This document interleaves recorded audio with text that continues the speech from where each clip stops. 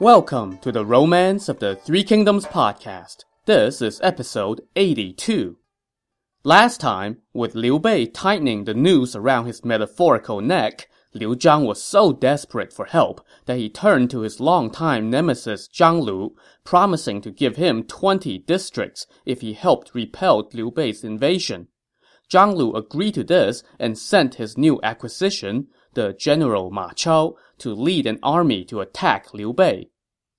Meanwhile, Liu Bei was on the move, marching toward the key city of Mianzhu, which lay between him and his ultimate destination, Liu Zhang's power base at the city of Chengdu. Liu Zhang had sent reinforcements to garrison Mianzhu, and this force was led by two men, Fei Guan, who was Liu Zhang's brother-in-law, and Li Yan. When they heard that Liu Bei was coming their way, Fei Guan sent Li Yan out to meet the enemy. Li Yan led 3,000 men out to meet the oncoming force. Once they lined up, Liu Bei's general Huang Zhong rode out and faced Li Yan. They fought for 40-some bouts, with neither man getting the upper hand. Zhuge Liang now ordered the gong to be sounded to signal retreat. Huang Zhong returned to his lines and asked, "I was just about to capture Li Yan. Why did you call me back?" "From what I can see, Li Yan cannot be defeated by force," Zhuge Liang said. "Tomorrow, we will take him on again. At that time, you will pretend to lose and lure him into following you into a canyon where we will stage an ambush to defeat him." So the next day, Li Yan came to meet them again, and this time, Huang Zhong fought him for less than 10 bouts before feigning defeat and leading his men in retreat. Li Yan gave chase and followed them into the nearby canyon. After he entered the canyon, Li Yan suddenly realized that he was being played and quickly turned around. But by then, Liu Bei's general Wei Yan had already blocked his path with a squad of soldiers. Now, Zhuge Liang called out to Li Yan from atop a hill, "Sir, if you do not surrender, I have strong crossbows set up on both sides of the canyon, ready to avenge Pang Tong." Well, this was enough to convince Li Yan to dismount, pull off his armor, and surrender, just like so many of his Riverlands buddies. Not a single one of his soldiers came to any harm. Zhuge Liang brought him to go see Liu Bei, who treated him with great kindness. Touched by Liu Bei's generosity, Li Yan offered to reciprocate. "Even though Fei Guan is Liu Zhang's relative, he and I are very close," Li Yan said to Liu Bei. "I will go persuade him to surrender." So Liu Bei sent Li Yan back into the city, where Li Yan told his friend how wonderful Liu Bei was, and oh yeah, if you don't surrender, there's gonna be hell to pay. Tempted by the carrot and mindful of the big stick, Fei Guan quickly surrendered as well. So now, Liu Bei had a clear path to Chengdu. But before Liu Bei could make his next move, he got some bad news. An urgent dispatch arrived telling him that Ma Chao was laying siege to Jiameng Pass, the key city on the border between Yi Province and Hanzhong, and that the pass would surely fall without reinforcements. Liu Bei was greatly alarmed and consulted with Zhuge Liang. "Only Zhang Fei or Zhao Yun would be up to this task," Zhuge Liang said. "Zhao Yun is still out on campaign, but brother Zhang is here," Liu Bei said. "We should send him right away." "Don't say anything yet, my lord," Zhuge Liang told him. "Let me rile him up first." Just then, Zhang Fei stomped into the room. He had heard the news. "Brother, I am taking my leave of you to go fight Ma Chao," he shouted as he entered. Zhuge Liang, however, pretended to not have heard this. Instead, he said to Liu Bei, "Right now, Ma Chao is besieging Jiameng Pass, and no one is a match for him. Our only solution is to go bring General Guan from Jing Province." Well, you can imagine Zhang Fei's reaction. I mean, come on, man, I'm standing right here. "Director General," Zhang Fei said, "why do you hold me in such low regard? I once turned away Cao Cao's army of 1,000,000 all by myself, so what's a mere Ma Chao to me?" "General Zhang, when you turned away Cao Cao, he did not know your true situation," Zhuge Liang said. But Ma Chao's valor is known throughout the land. In 6 battles, he beat Cao Cao so badly that Cao Cao had to cut his beard, toss away his cloak, and almost lost his life. Ma Chao is no ordinary foe. There is no guarantee that even General Guan could beat him. I'm going, Zhang Fei insisted. If I cannot beat Ma Chao, you may punish me according to military law. If you are willing to write a pledge to that effect, then you may serve as the vanguard, Zhuge Liang said. I would also ask our lord to go as well. I will stay here at Mianzhu and wait for Zhao Yun to return before making further plans. Just then, the General Wei Yan popped up and said, Hey, I want to go too. Zhuge Liang said, Sure, why not?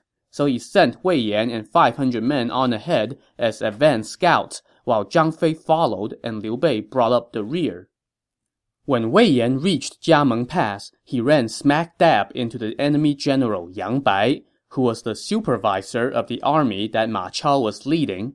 After just 10 bouts, Yang Bai turned and fled as he was no match for Wei Yan. Eager to claim the first merit, Wei Yan gave chase. But before him, an army spread out. The man at their head was Ma Chao's cousin, Ma Dai. Wei Yan thought that this was Ma Chao, so he wielded his saber and rode forth to tangle with him. After less than 10 bouts, Ma Dai turned and fled, and Wei Yan gave chase. But this was a trick, as Ma Dai suddenly turned and fired an arrow, and it struck Wei Yan in his left arm. Wounded, Wei Yan turned and fell back, and it was now Ma Dai's turn to give chase. When Ma Dai reached the foot of Jiameng Pass, he suddenly heard a roar like thunder as a general galloped out of the pass to cut off his pursuit. This was, of course, Zhang Fei. He had just arrived and learned that the battle had already commenced, so he hurried over just in time to rescue Wei Yan. Who are you? Zhang Fei shouted to Ma Dai. Tell me your name before we fight. I am Ma Dai of Xiliang. Oh, so you are not Ma Chao. Go away. You are no match for me. Tell Ma Chao to come here himself. Tell him that Zhang Fei is waiting for him. Ma Dai did not take kindly to this slight, so he hoisted his spear to battle Zhang Fei. But after less than 10 bouts, Ma Dai found out that he was indeed no match for Zhang Fei, so he turned and fled, for real this time. Zhang Fei was just about to give chase when Liu Bei, who had just arrived, rode onto the scene and called him back to the pass. I was worried about your temper, so I rushed over, Liu Bei said. Even though you have beaten Ma Dai, you should rest tonight and then face Ma Chao tomorrow. The next morning, as soon as it was light out, the sound of battle drums echoed across the field outside the pass. Ma Chao had arrived. Liu Bei went up to the top of the pass to take a look. Amid the banners, Ma Chao rode out hoisting his spear, wearing a helmet adorned with a lion emblem, a belt decorated with various animal shapes, silver armor, and white battle robe. Impressed with both his getup and his talent, Liu Bei muttered to himself, Everyone calls him Ma Chao the Splendid. He really does live up to his name. Zhang Fei, however, was not impressed and wanted to go out and fight right away. Liu Bei, though, stopped him. Don't fight him right now, not when he's all amped up. So Zhang Fei waited, but Ma Chao did not make the wait easy.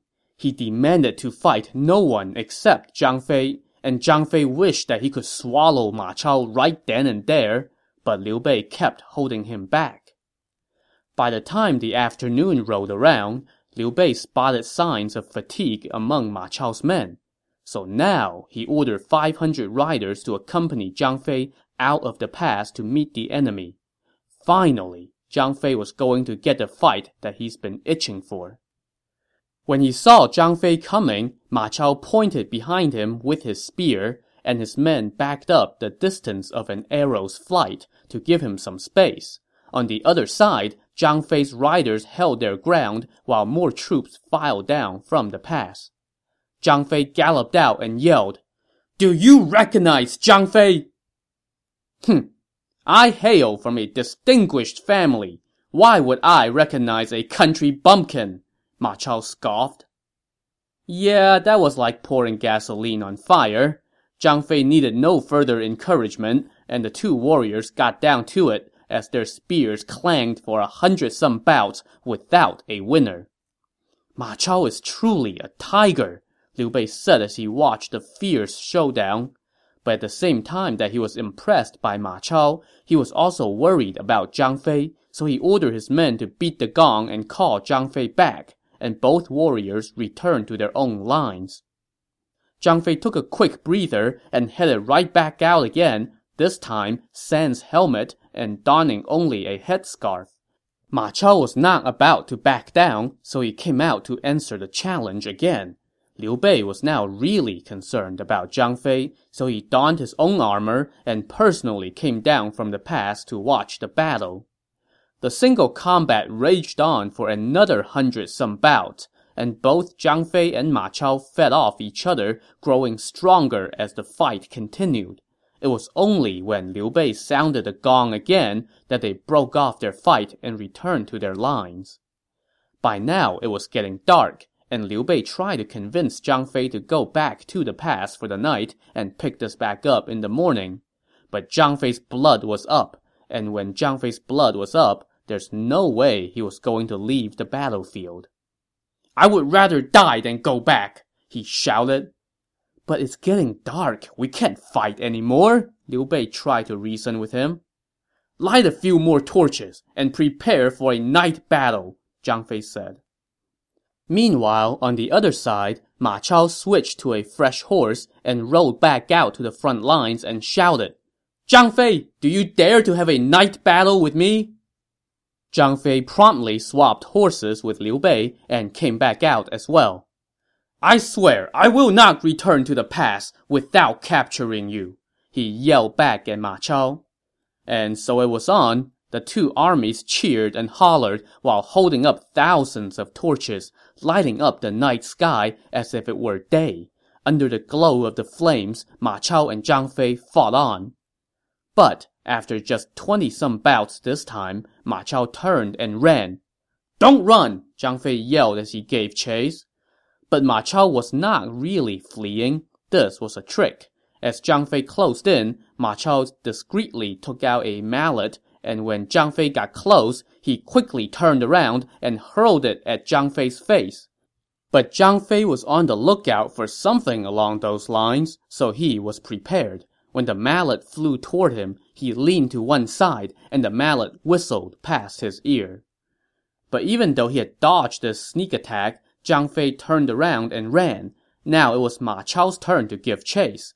But as Ma Chao drew near, Zhang Fei took out his bow and arrow, turned and fired a shot at Ma Chao. Ma Chao quickly dodged the arrow, and now both warriors returned to their own lines. At this point, Liu Bei stepped in to put an end to the fighting for the day. I treat people with honor and compassion, never deception, he shouted to Ma Chao. General Ma, lead your army back and get some rest. I will not use this opportunity to attack you. When he heard this, Ma Chao ordered his troops to return to camp while he personally brought up the rear, just in case Liu Bei was not quite as honorable as he gave himself credit for.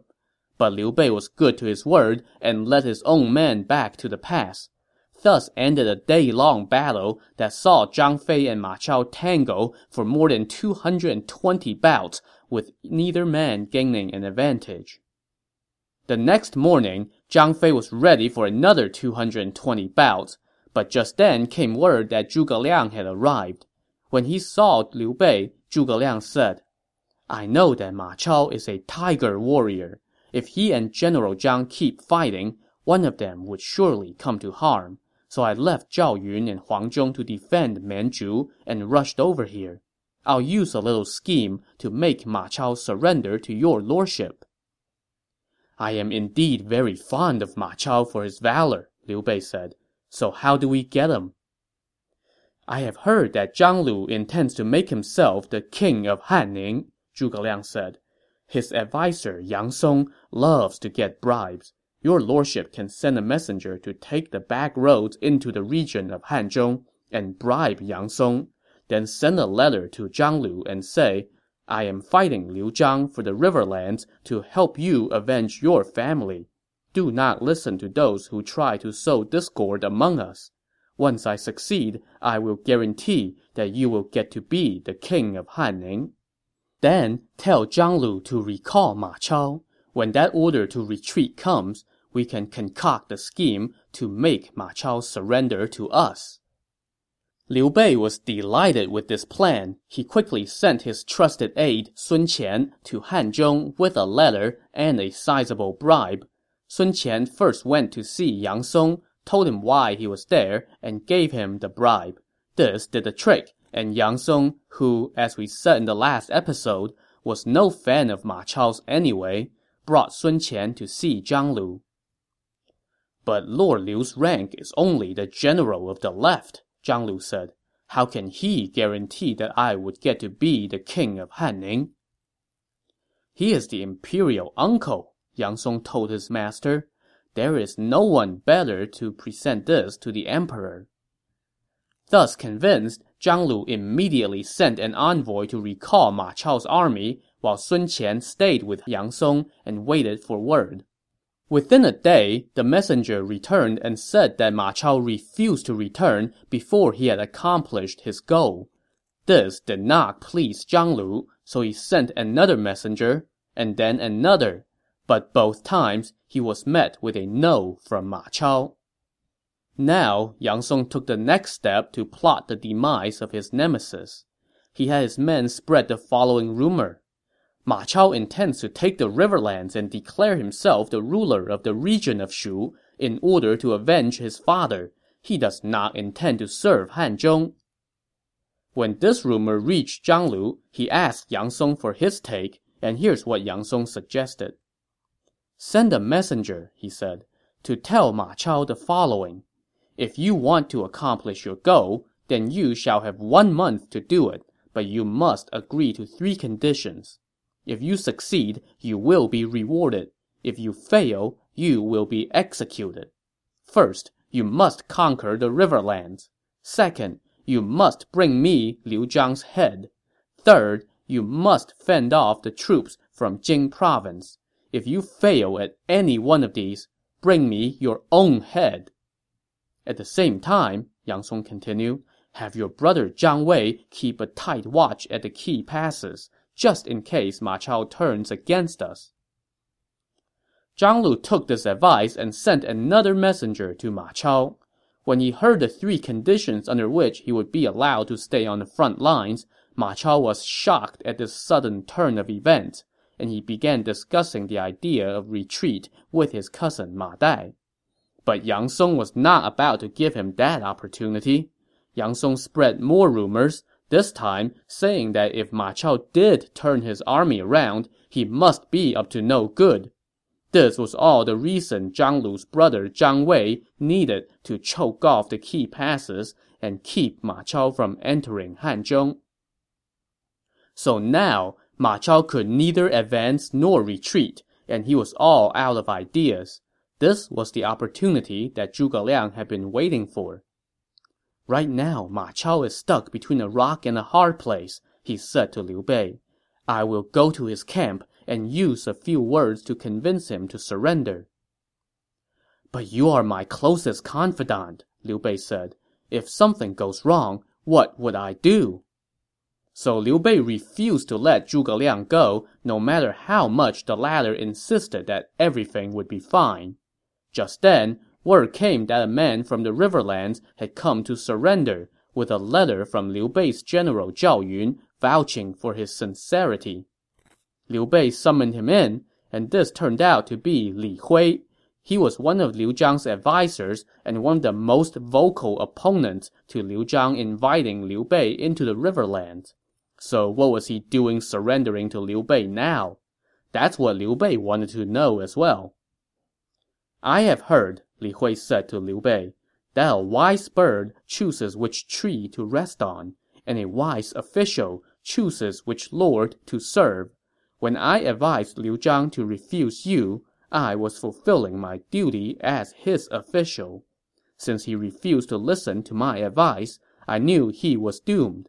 On the other hand, seeing your compassion and virtue on display in Shu, I know that you will succeed. That is why I have come to join you." So, in other words, you saw which way the wind was blowing and decided to blow with it. But hey, Liu Bei was taking all comers at this point, so he gladly welcomed Li Hui, who immediately offered to make himself useful. "I hear that Ma Chao is stuck right now," he said to Liu Bei. "I met him once. I am willing to go persuade him to surrender. What do you think?" "I have been looking for someone to go in my place," Zhuge Liang said. Which, if I was Li Hui and heard that, I might have had second thoughts about volunteering for this mission. But Li Hui wanted to go. Zhuge Liang asked him what he would tell Ma Chao, and he was satisfied with Li Hui's answer and sent him off right away. So Li Hui went to Ma Chao's camp, told the guards his name, and asked to see their commander. "I know Li Hui to be skilled with words," Ma Chao said when his men reported that Li Hui was there. "He must be here to persuade me to surrender." So Ma Chao devised a little welcome for Li Hui. He told 20 armed guards to lie in wait in his tent. At Ma Chao's command, they were to jump out and cut Li Hui to pieces. Momentarily, Li Hui entered. Ma Chao did not budge from his seat as he said sternly, "What are you doing here?" "I have come to persuade you." "My sword has just been sharpened. If I do not like what you have to say, then I shall test it on you." To this, Li Hui smiled and replied, "General, you are heading for a calamity. I fear that you might be testing your freshly sharpened blade on yourself before you get to test it on me." "What calamity?" "I have heard it said that even the most wicked tongue cannot defame the looks of a true beauty, while the greatest flatterer cannot cover up the grotesqueness of a truly ugly face. The sun starts to set at noon, and the moon begins to wane when it is full. These are universal principles. General, Cao Cao killed your father, and he should be your mortal foe. Besides, you have bitter enemies in Longxi. Right now, you cannot help Liu Zhang fend off Liu Bei, nor can you break Yang Song's hold on Zhang Lu. You have no place to call home, and no master to serve. If you repeat your prior defeats, you would reap the scorn of the world." When Ma Chao heard this, he nodded and said appreciatively, "Sir, your words are quite right, but what choice do I have?" "General, if you want my advice, then why do you have armed guards in your tent?" Called out on his little trap, Ma Chao was red-faced and immediately sent his guards away. Now, Li Hui told him, "The imperial uncle treats talented men with respect, and I am certain that he will succeed. That is why I left Liu Zhang to join him. Your honorable father once swore an oath with the imperial uncle to kill the traitor Cao Cao. Why don't you abandon the darkness for the light? You would be able to avenge your father and make a name for yourself." Ma Chao was delighted with this advice. So what did he do next? Well, he went searching for a present to prove his sincerity to Liu Bei. Yang Song's brother, Yang Bai, was with Ma Chao's army at this time, serving as the supervisor. And of course, just like his brother, Yang Bai was no fan of Ma Chao's, and vice versa. So now, Ma Chao called Yang Bai into the tent and tested his freshly sharpened sword on him. And what do you know? The blade was indeed quite sharp. Momentarily, Ma Chao was following Li Hui to Jiameng Pass to see Liu Bei, with Yang Bai's head in tow. Liu Bei welcomed Ma Chao personally and treated him like an honored guest. "Having found an enlightened master, it is like the clouds have parted and I can see the sky again," Ma Chao said, with no hyperbole whatsoever. So now that he had Ma Chao, and his aide Sun Qian had returned from Hanzhong, Liu Bei was ready to move on Chengdu, where Liu Zhang was holed up. First, he headed back to the city of Mianzhu. Just as he arrived, word came that 2 of Liu Zhang's generals had also arrived with an army to take him on. The general Zhao Yun immediately volunteered to go take care of this. While he headed out, Liu Bei treated Ma Chao to a feast on top of the city walls. Before they could even take their seats, Zhao Yun had returned with the heads of the 2 enemy generals and offered them up at the banquet, which I'm sure helped everyone's appetite. It also impressed Ma Chao greatly. Ma Chao now offered to do something for Liu Bei as well. "My lord, there is no need for your army to go to battle," he said. "I will go and tell Liu Zhang to surrender. If he refuses, then my cousin Ma Dai and I will sack Chengdu and offer it to you." This promise delighted Liu Bei, and they spent the rest of the day drinking. Meanwhile, the defeated army from Liu Zhang fled back to Chengdu, and Liu Zhang was so shocked that he ordered the gates to be shut. He hid behind his gates until word came that Ma Chao had arrived on the north side of the city with the relief force sent by Zhang Lu. Only now did Liu Zhang dare to ascend to the top of the city walls. But pretty quickly, he wished that he had just stayed home. Standing at the foot of the city were Ma Chao and Ma Dai, and they shouted for Liu Zhang to come have a word. When Liu Zhang appeared atop the city wall, Ma Chao pointed at him with his whip and said, "I was leading a relief force from Zhang Lu to come save Yi province, but Zhang Lu listened to Yang Song's lies and tried to kill me. I have already surrendered to the imperial uncle.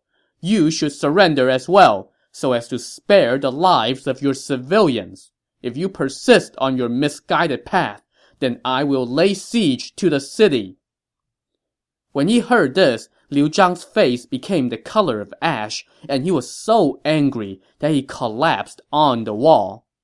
To see whether he will surrender or make a desperate last stand, tune in to the next episode of the Romance of the Three Kingdoms podcast. Thanks for listening.